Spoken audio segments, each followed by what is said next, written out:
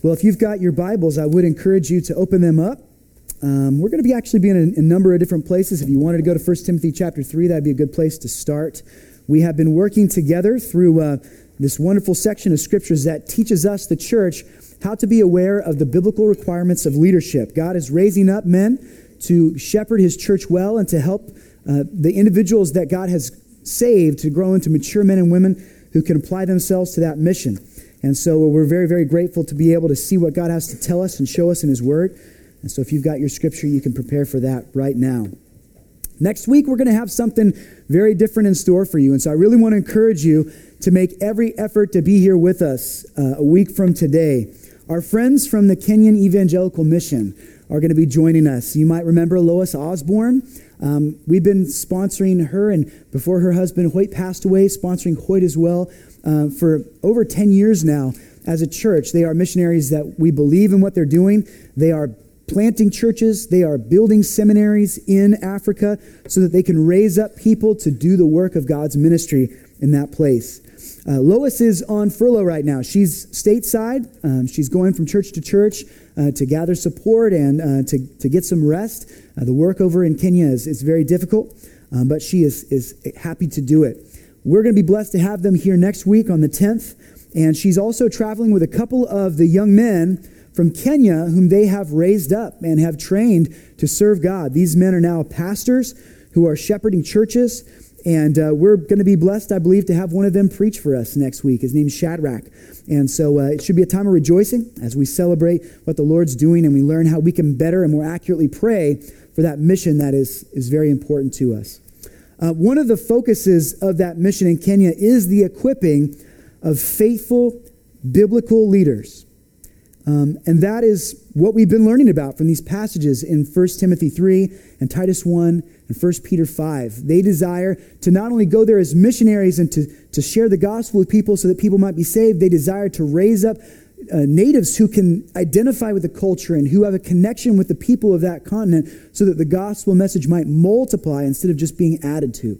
And so we're talking today again about the kinds of qualities that must be present in those who want to serve as elders or deacons, the two biblical roles of leadership in the church.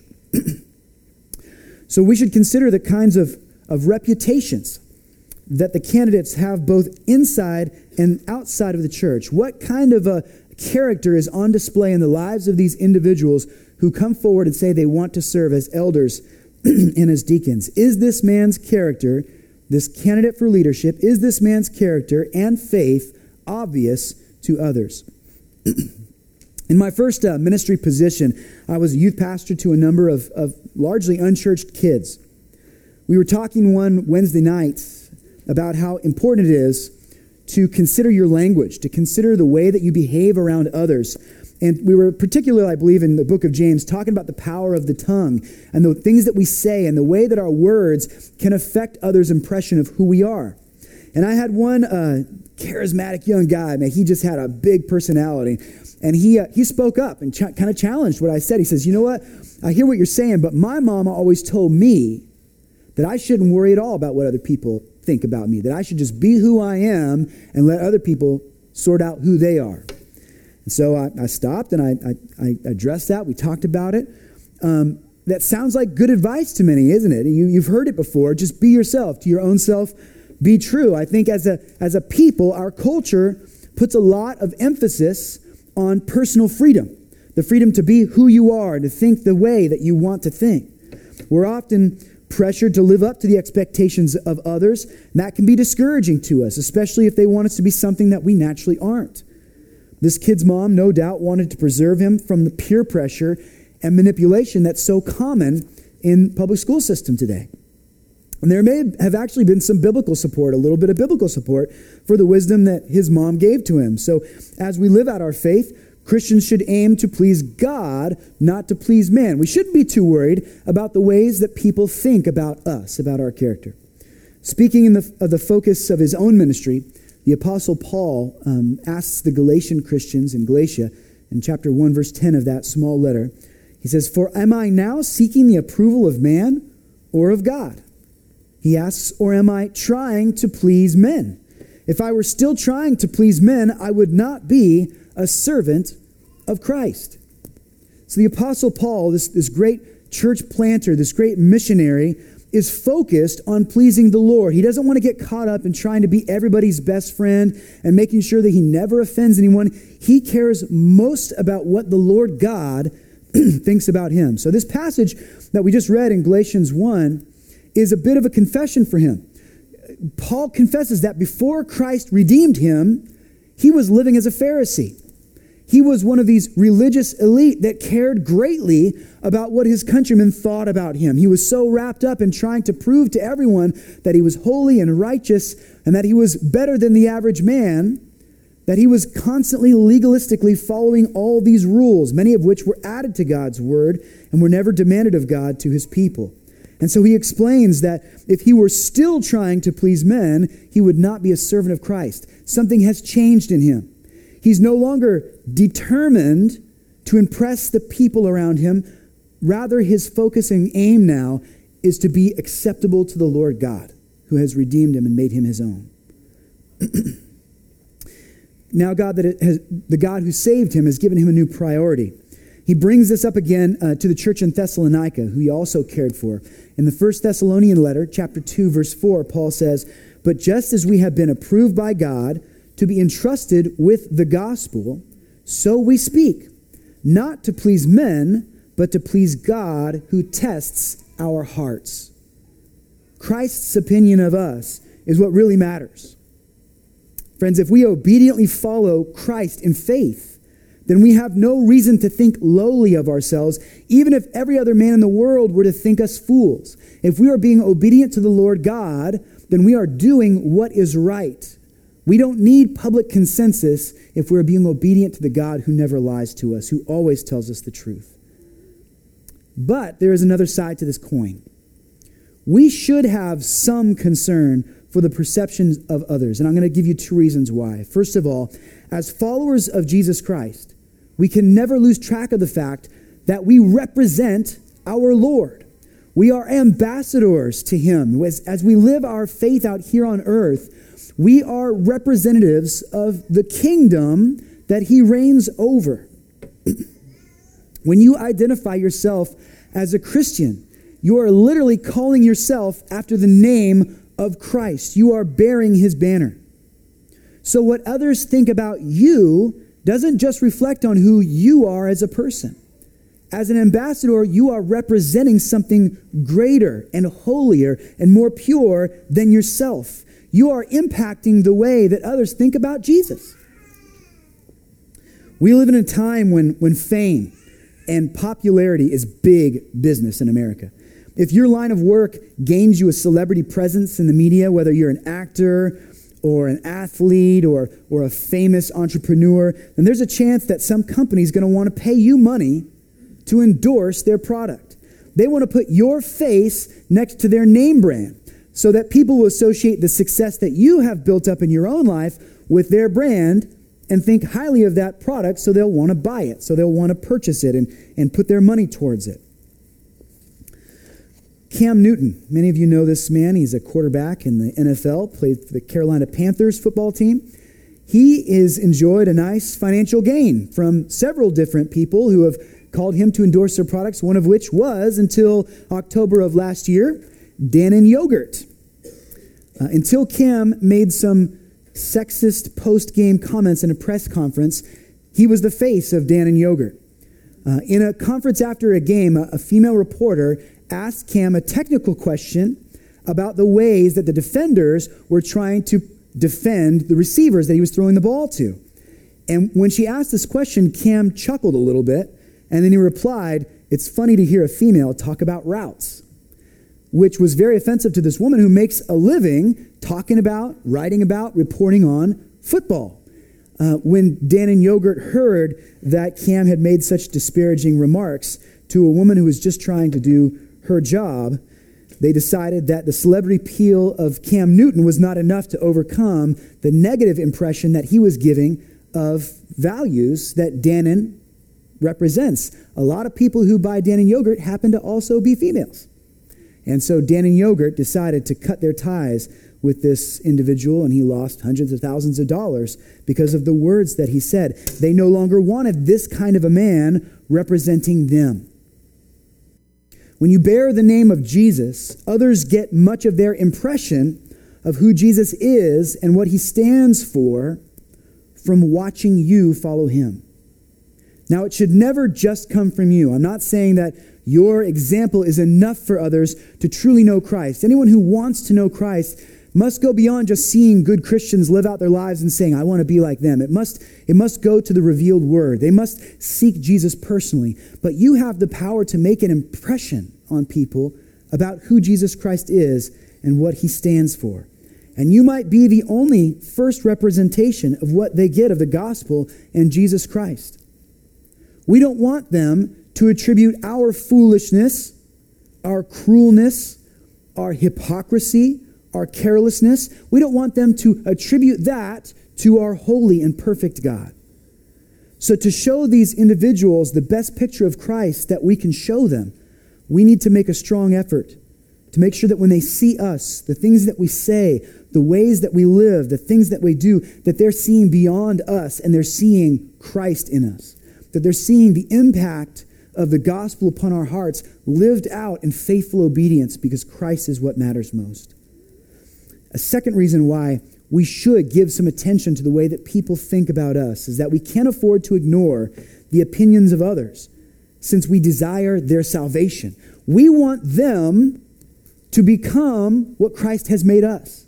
We want those people in the world who do not really know us yet, who only have an impression of us, we want them to experience the love and the hope and the regeneration that we have experienced in Jesus Christ. When we treat someone as though we care zero about their opinion, what is that going to do with their willingness to receive the true things that we have to share with them? When we don't care about another person's view of us at all, we're sending a very strong message that they mean nothing to us, that they are invaluable, and that we don't love them. And that's not what God desires his church to do. They will know that we are Christians. How? By our love. Showing care and concern opens doors to connect with people and to influence them towards that gospel that alone can change them. And so passages like the ones that we read earlier in Galatians and in 1 Thessalonians must be taken alongside Paul's other words. In 1 Corinthians 10, verses 31 through 33, he expands on our understanding of how we should see others' view of us. He says, so whether you eat or drink, or whatever you do, do all to the glory of God. Give no offense to Jews or to Greeks or to the church of God, just as I try to please everyone in everything I do, not seeking my own advantage, but that of many, that they may be saved. You understand what Paul is saying here? He's not saying that everybody's opinion drives everything that he does. But what he's saying is, in as far as he can accommodate others, and as far as he can put himself second and put other people first, he's glad to put effort and energy into making a good impression on people. He wants to please them. He wants to be loving to them. He wants to be truthful to them. He wants to give them a right picture of Christ by the way that he lives his life out in front of their gaze. Utter disregard for the way that you're perceived by others is not only foolish, it is unloving. It is selfish, and it can act as a grave hindrance to the spread of the gospel. Do you remember what Peter taught us last week? Last week we looked in 1 Peter 5, first 5 verses of that book, and that chapter rather. And you might remember in verse 3 that Peter told those who want to be leaders that they are to practice their leadership, not domineering over those who are in your charge, but being examples to the flock. Our behavior should be lived out in such a way that others can see what we're doing and see the pattern of Christ that we're following, so that they too might want to follow the pattern of Jesus Christ. Christians represent the truths that the Son of God revealed to us and lived for. So this man who desires to serve as an elder or a deacon should have an exemplary character and faith that is obvious to other people. It's not enough for them to just love the Lord God personally and to keep that light under a bushel. Their faith must be lived out in such a way that other people could affirm, could testify to their faithfulness to God's law and to his commands and to his love. And so we have 3 passages of Scripture. If you have that form that I gave you a few weeks back, that might be helpful in keeping track of how we've split all these characteristics out, and we're looking at them a group at a time. But in 1 Timothy 3:2, the Apostle Paul writes, "Therefore, an overseer," remember that word overseer is the same as elder, is the same as pastor. "An overseer must be above reproach." A little bit later in that same chapter, he says, "Deacons likewise must be dignified. Let them serve as deacons if they prove themselves blameless." And then in Titus chapter 1, verse 7, the Apostle Paul writes, "For an overseer, as God's steward, must be above reproach, upright, and holy." So these are all terms that we need to understand and realize that they're painting a picture of this godly leader that we want to see faithfully serving God in his church. Let's start by looking at this phrase, above reproach. This man should be above reproach. And what does that mean exactly? In order to understand above reproach, you need to know what reproach means. A person who is reproachable is a person who is vulnerable to expressions of disapproval and disappointment. When somebody brings reproach upon you, that means they have identified something in you that needs to be corrected, and they are calling you out for that thing. That reproach could be done in love. Sometimes it's done in spite. Sometimes it's done to conquer. But reproach means that someone disapproves of your actions. They are disappointed in the way that you are living your life. So to be above reproach means to take the moral high road and to do it on such a consistent basis that your enemies have nothing to accuse you of. The word blameless is then a dynamic equivalent of that phrase, above reproach. When you are blameless, no one can blame you for the bad things that people are often blamed for. I want you for a second to turn in your Bibles with me to Daniel chapter 6. The Word has given us an amazing example of someone who lived out blamelessness to a really high degree. And so we're going to look at this man, Daniel. Daniel is a prophet who lived as an exile from Jerusalem.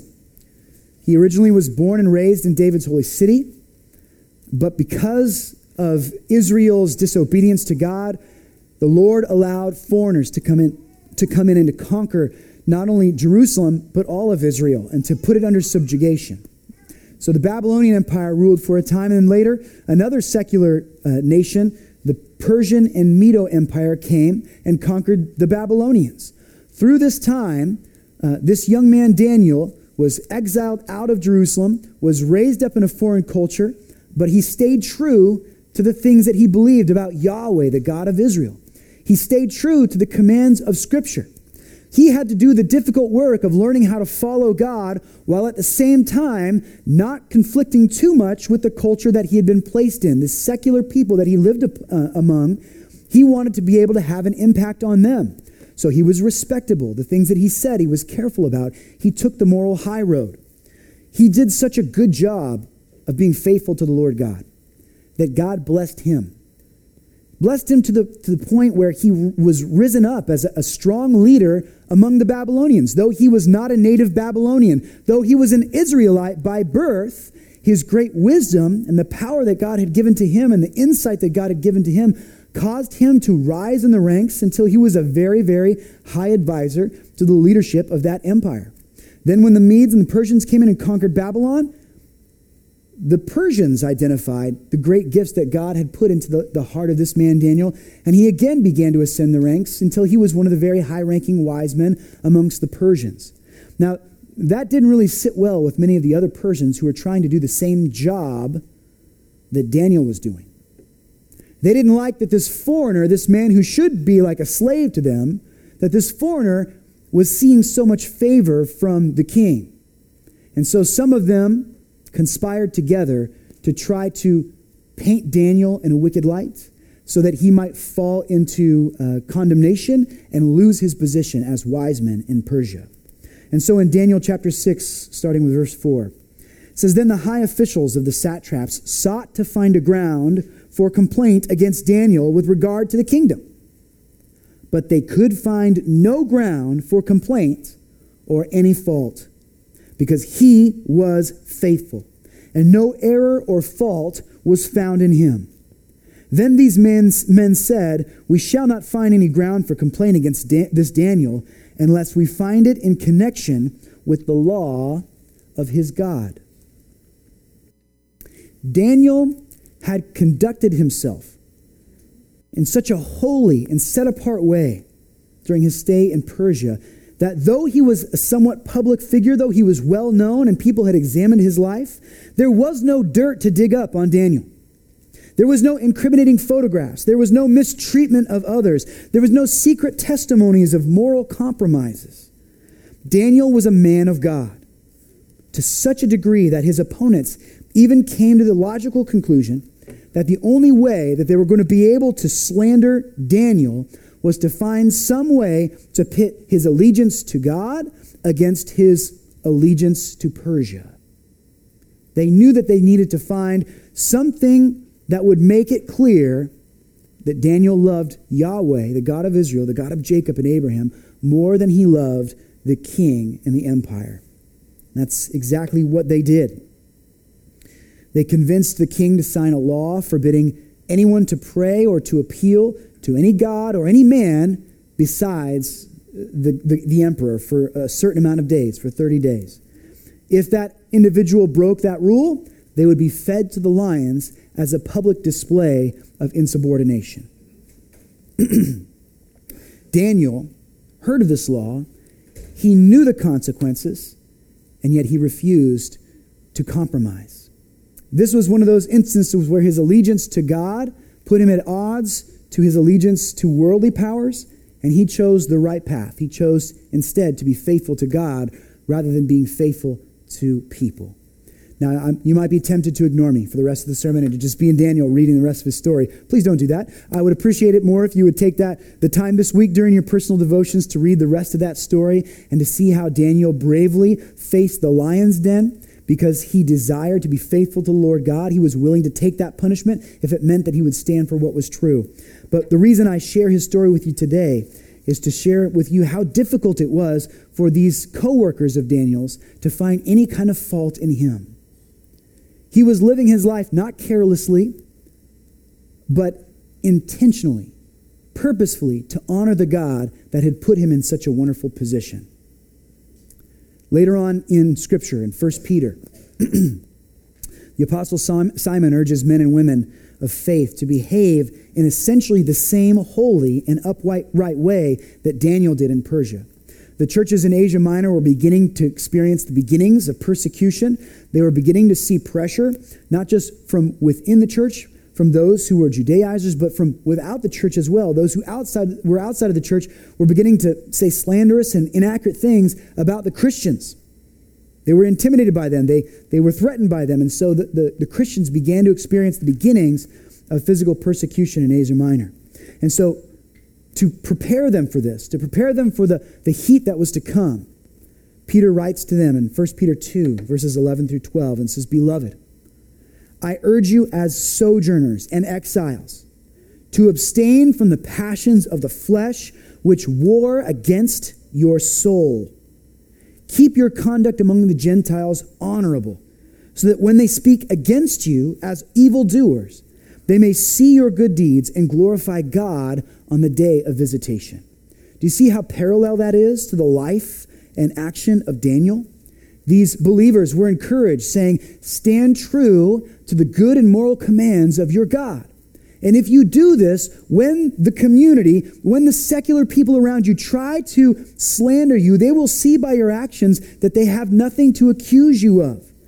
And though they might be bitter against you in that moment, that when Christ comes again and we all go before the throne of judgment, that those individuals who would have condemned you will only have good things to say about your character. They will have no choice but to testify that you were a man who was above reproach, that you were a woman who cared about what was true and did what was right. We want men like that leading our churches. We want individuals who will stand for the truth and who display such character that there is no question that they are standing for the Lord God. Now, does that mean that the leader we're trying to define here is a perfect man? I hope not, because if it does, then the church will be without elders until Christ's return. There is only one perfect man, and that is Jesus Christ. Thankfully, the scripture reminds us that though we are called to perfection, God knows that we are not perfect.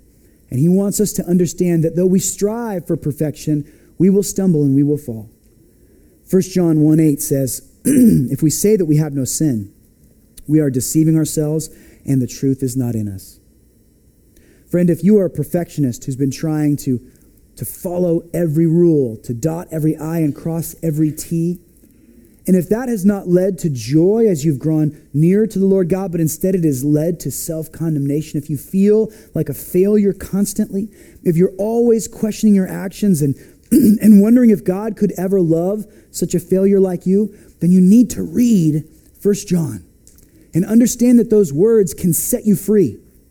When the apostle tells us that we are not perfect people, he is reminding us that we are to live not in a state of constant perfection, but in a state of constant grace, where our God overcomes our failures and helps us to know that though we do not add up the way we want to, though we cannot display his perfection perfectly, that he will love us nevertheless, that he will care for us through that he will forgive us when we fall, and so that he can, even though we are imperfect vessels, he can display a reflection of his perfection in us. 1 John 2:1-2 says, my little children, I am writing these things so that you may not sin. If anyone sins, we have an advocate with the Father, Jesus Christ, the righteous. Any attempts we make at perfection will only go so far as Christ carries us. He is the one that makes it possible for us to be pleasing to the Father. Because of his death, burial, and resurrection, our sins have been washed clean. He is in the process now of refining our behaviors, of refining our language, of refining our thinking, so that the longer we walk with him, the more we will naturally want to be like Christ. The more we will act as Christ acted. But friends, do not beat yourself up at the end of each day, simply because you can look back at that day and see things that you did wrong. All of us will have done things wrong throughout the course of the day. That's one of the reasons I'm really grateful for communion, which we'll be experiencing in just a few moments. Communion should not be the trial, the test that determines whether you are good enough to be loved by God that week. That is absolutely not what communion is. Communion is the regular reminder that God has made a place at his table for us through the work of Jesus Christ. That no matter how far short we fall of perfection, he is not giving up on his redeemed. He is drawing us near to him, and through Jesus Christ, we can have victory over the things that used to have victory over us. In this context, blameless doesn't mean the deacon or elder is required to be a flawless human being, but rather it means that he is required to be dignified. He's required to be upright. When a mistake is made, repentance comes quickly, and the reasons that he has given in the past to trust his character afford him grace from those whom he has offended. The idea of dignity has gone down in public stock these last couple of generations. Think about our society. People don't really admire dignity anymore. To be dignified is often seen as being old-fashioned. Someone who's dignified is irrelevant or prudish or unnecessarily serious. If the average person believes that there is no absolute truth in our society, and sadly I would say that that's the truth, that most people believe that way. If most people in our society believe that everything is relevant and that truth only matters so much as it is useful to you, which sadly most people believe that is true, then it is no surprise then that dignity has dropped in importance to the members of our society. A person no longer has to be dignified to prove that they are following what is right. Instead, they prefer to be funny or trendy. They prefer to be pragmatic and practical. But a Christian is held to a holy standard, a sacred standard, an unbending truth that doesn't need to conform to the trends of the day. The godly leader should be someone with enough character, with enough reverence to God, that they live out their faith in a dignified manner. It is not cheap to them. That means that they don't talk about their faith as some flippant thing. It's not a source of hollow jokes. They don't take the Lord's name in vain or tease people about their faith. It is not easily cast aside or amended if the society that they live in begins to go in a different direction. If it becomes more practical to be quiet about their faith, they don't stop talking about Jesus because they have dignity. They know that the reason they are here on this earth is to represent their God, and they're going to continue in that path even if others would mock them for that. A man who knows what he believes and doesn't pander to the opinions of others, no matter how popular those opinions may be, is a man of dignity.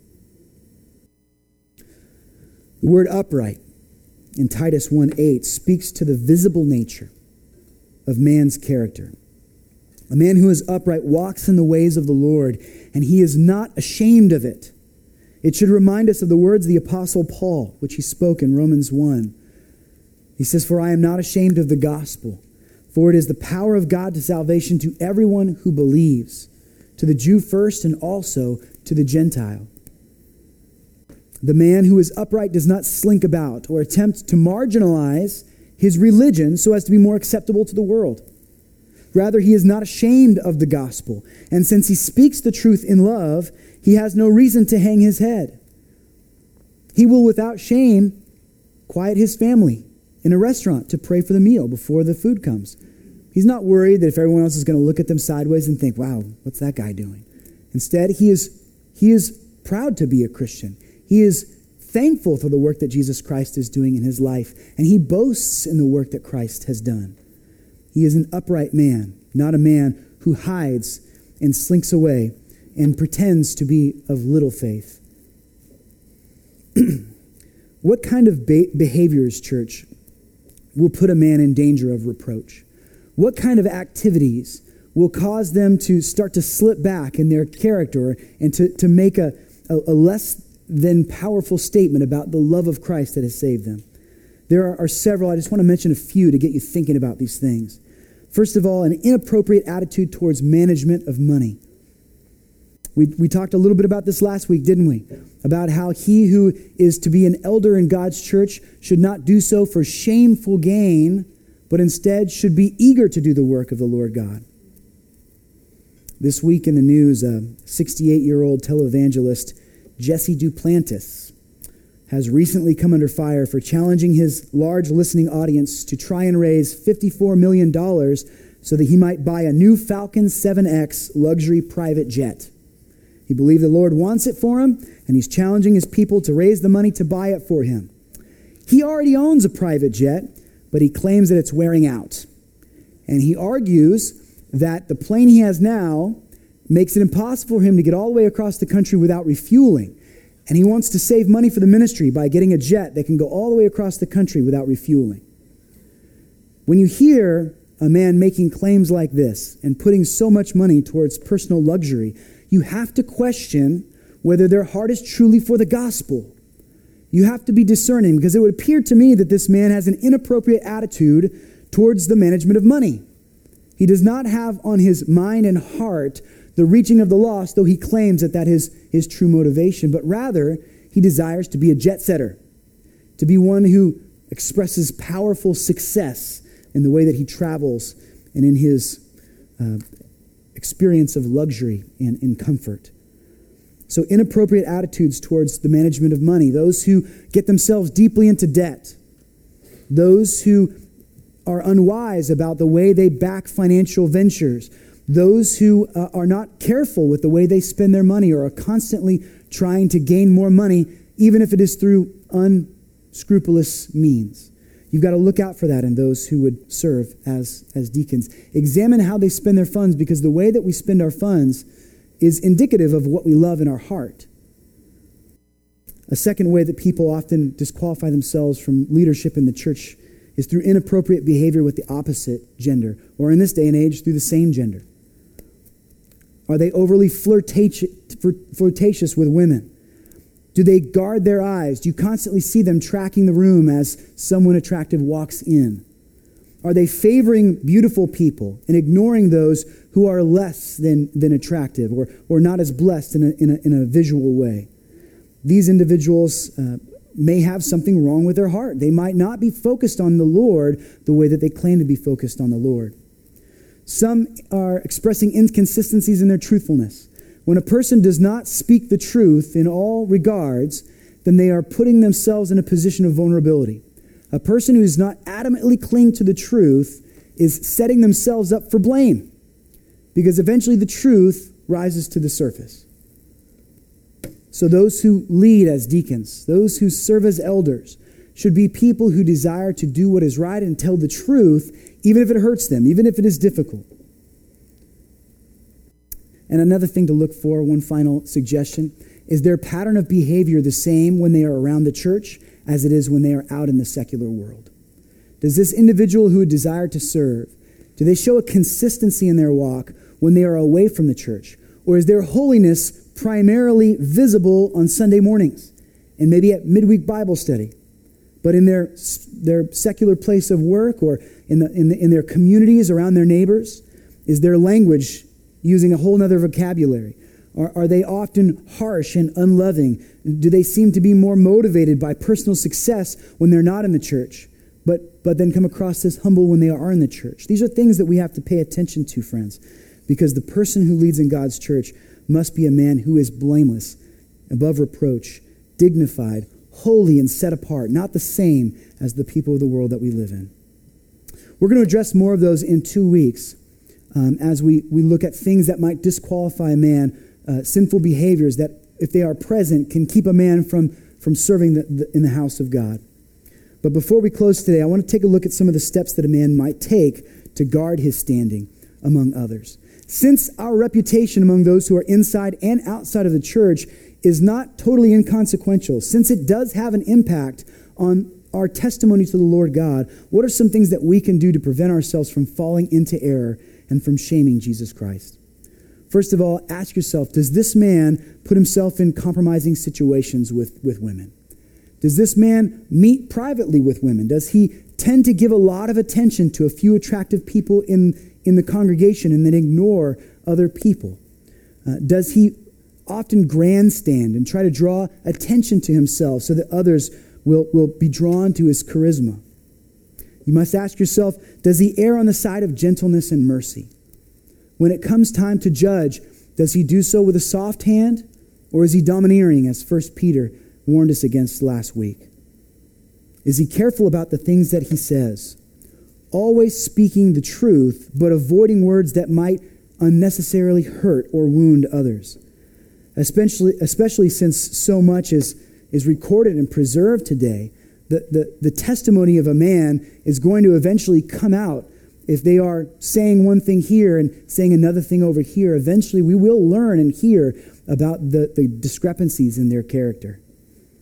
Is this individual diligent about his private life?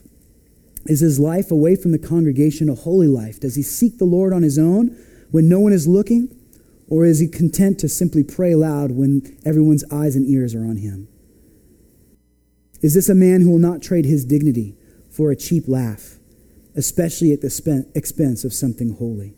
These things will hopefully give the people he intends to shepherd greater confidence to trust his counsel and to respect his judgment, to listen to his guidance as he leads them in the truth of God's word, and to take his preaching to heart. A shepherd who is not above reproach will soon be a shepherd who is lacking sheep. Because of the outreaching nature of Christian missions, it's important that the ones who serve as leaders in the church must not only be of good reputation among believers, but they also must be considering their reputation among those who are not a part of God's people yet. 1 Timothy 3, verse 7 says, "And he must have a good reputation with those who are outside of the church, so that he will not fall into reproach and the snare of the devil." Now, I know this is really tricky because those who are outside of the church often have a very different opinion of what earns someone a good reputation. There are plenty of people in our world who have a good secular reputation who we would not consider exemplary men. If you stay faithful to the gospel, you will offend the world, and the world will accuse you of wrongdoing. Your context of what is right and what is wrong must always be what the Lord teaches and not what man feels. And so the next time that I preach in 2 weeks after Lois Osborne and her team comes, We're going to examine some of the ways that leaders in God's church can interact with those outside of the church in such a way that they might preserve a good reputation with them, that they might come across as loving and holy and good through hospitality, through gentleness, and through honesty. But we've got some more to do this morning. We're going to, in the next few minutes, we're going to partake of the Lord's table. So I'd like us to bow for a moment in prayer. We're going to invite the band to come up, and then we're going to explain how we're going to walk forward in observing the Lord's Supper. God, we thank you for your grace, and we thank you for the ways that you teach us, Lord. And we are humbled by these texts because they point out things that are wrong in all of us, Lord. None of us meets these requirements perfectly, God. And so I pray that we would slow ourselves down as we read through these things, and that we would not give in to the temptation to think that these are requirements that God requires of others, but not of ourselves, Lord. Let us apply them to us. Let us think of these standards as being holy standards that should guide every human being who loves the Lord Jesus. I pray, God, that we would be soft-hearted about these things, Father, that we would rightly balance the understanding that our true identity and character does not come from the approval of others, Lord. It comes from you. But at the same time, we would not be flippant or neglectful in the ways that we come across to the people in the world. Let us have a good reputation among those who are outside of the church, Father, so we might have a better chance of reaching them for your gospel. I pray, God, that as we come to the table, that you would quiet our hearts, Lord, that you would help us to understand that serving you is a gift that you give freely, that your Son, Jesus Christ, was willing to bleed, to suffer, to die for us, that because of his victorious resurrection, we are no longer dead in our sin, but we are receiving the wonderful promises of salvation thanks to your Son, Jesus Christ, if we trust in him. So I pray that this would be a time of encouragement. I pray that as we enjoy these elements, that your grace would abound here, Lord God. Let us be healed by these things. Let us be refreshed by them. And we thank you for all these things in Jesus' name. Amen.